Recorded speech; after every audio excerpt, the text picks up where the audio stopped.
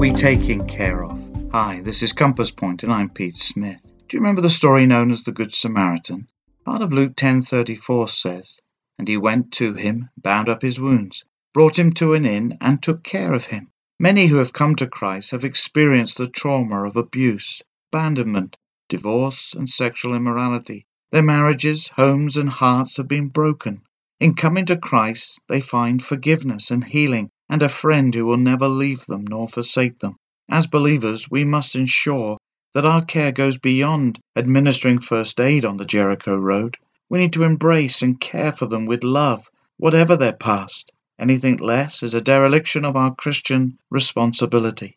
Join us again at Compass Point for more daily direction from God's Word.